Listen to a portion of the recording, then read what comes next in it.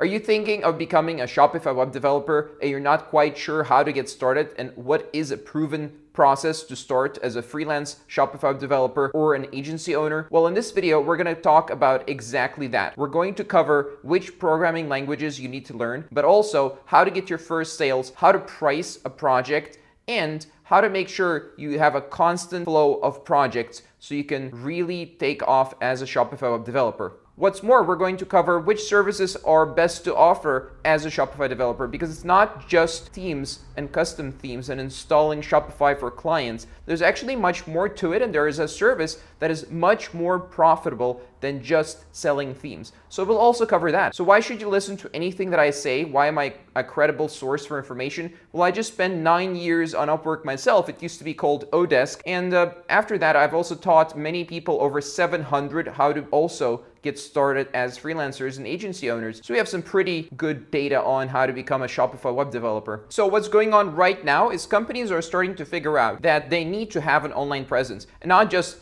a website or a WordPress website. What they're looking to do is they're looking to sell products on the internet. And for this, the best current platform is Shopify, because it allows you to have an e-commerce presence on the internet. That is essentially the number one thing that Shopify developers sell. It is not the only thing, as I'll mention in a few minutes, but it's the number one thing. And as the first thing a company needs, and it is an online presence, an e-commerce store. So regardless of the current circumstances, what's actually going on is this industry is growing very rapidly because companies actually have no choice but to get started online, because they're closing shops and they're opening web shops. So let's dive a little bit deeper into how to sell them a project that's between $6,000 and $25,000. So let's focus on 3 services. The number one service is, as I just said, Shopify themes and custom themes. But then there's a second service, and that is CRO, which is conversion rate optimization. So once a client has an online shop, a Shopify store, they will need a conversion rate optimization, which is essentially how to make the website, how to make the e-commerce platform that they have, how to make it convert and not just be pretty, which is equally as important as setting up the shop in the first place.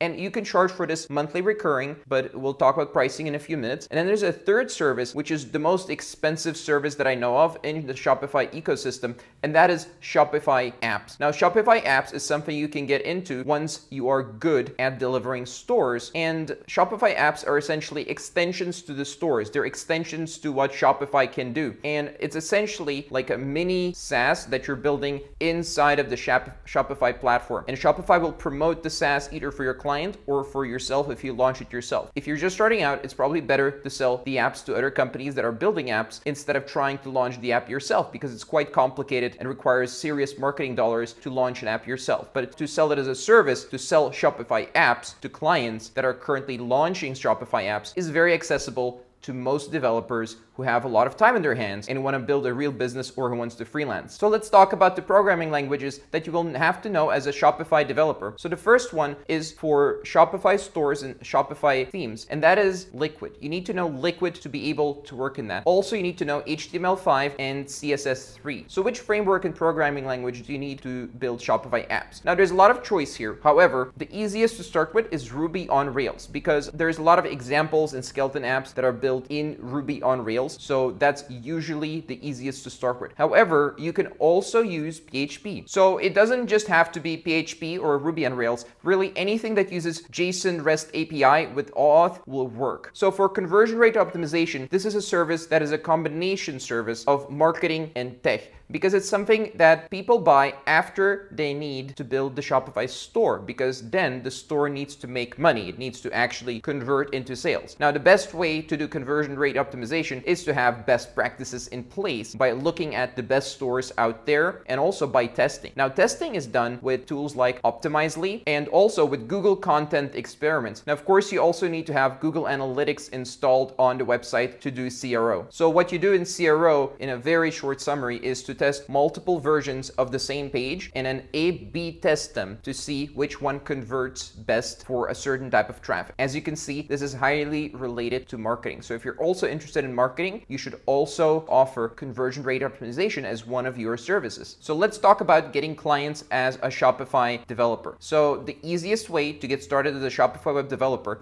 is to join freelancing platforms which have already done the work of generating leads for you, in the sense that there are many projects on on there where they're looking for developers and they're looking for freelancers and agencies to create Shopify implementations for them. Now, what are they looking for? All kinds of stuff, and they're not entirely sure how to explain it. However, if they're looking for Shopify and they're looking to install a Shopify store, optimize it, and then build Shopify apps, that is essentially what you can do. And you can offer that service, which is in very high demand right now, especially considering the circumstances. It's growing, it's exploding, there is low supply and high demand, which means prices can range between $6,000 and $25,000. Now, if you're selling Shopify stores on Upwork or a different freelancing platform, then only then does it make sense to start selling Shopify apps. You really need to understand how a Shopify store implementation works, what clients care about, and then you can create things like Shopify apps, because it's a whole ecosystem of apps, just like with Android or Apple, but it is for an e-commerce platform essentially. So you really need to understand what is going on, and for this, you need to start creating Shopify stores as your first project that are in the range of $6,000 before you can get those big juicy 25K projects that are Shopify apps.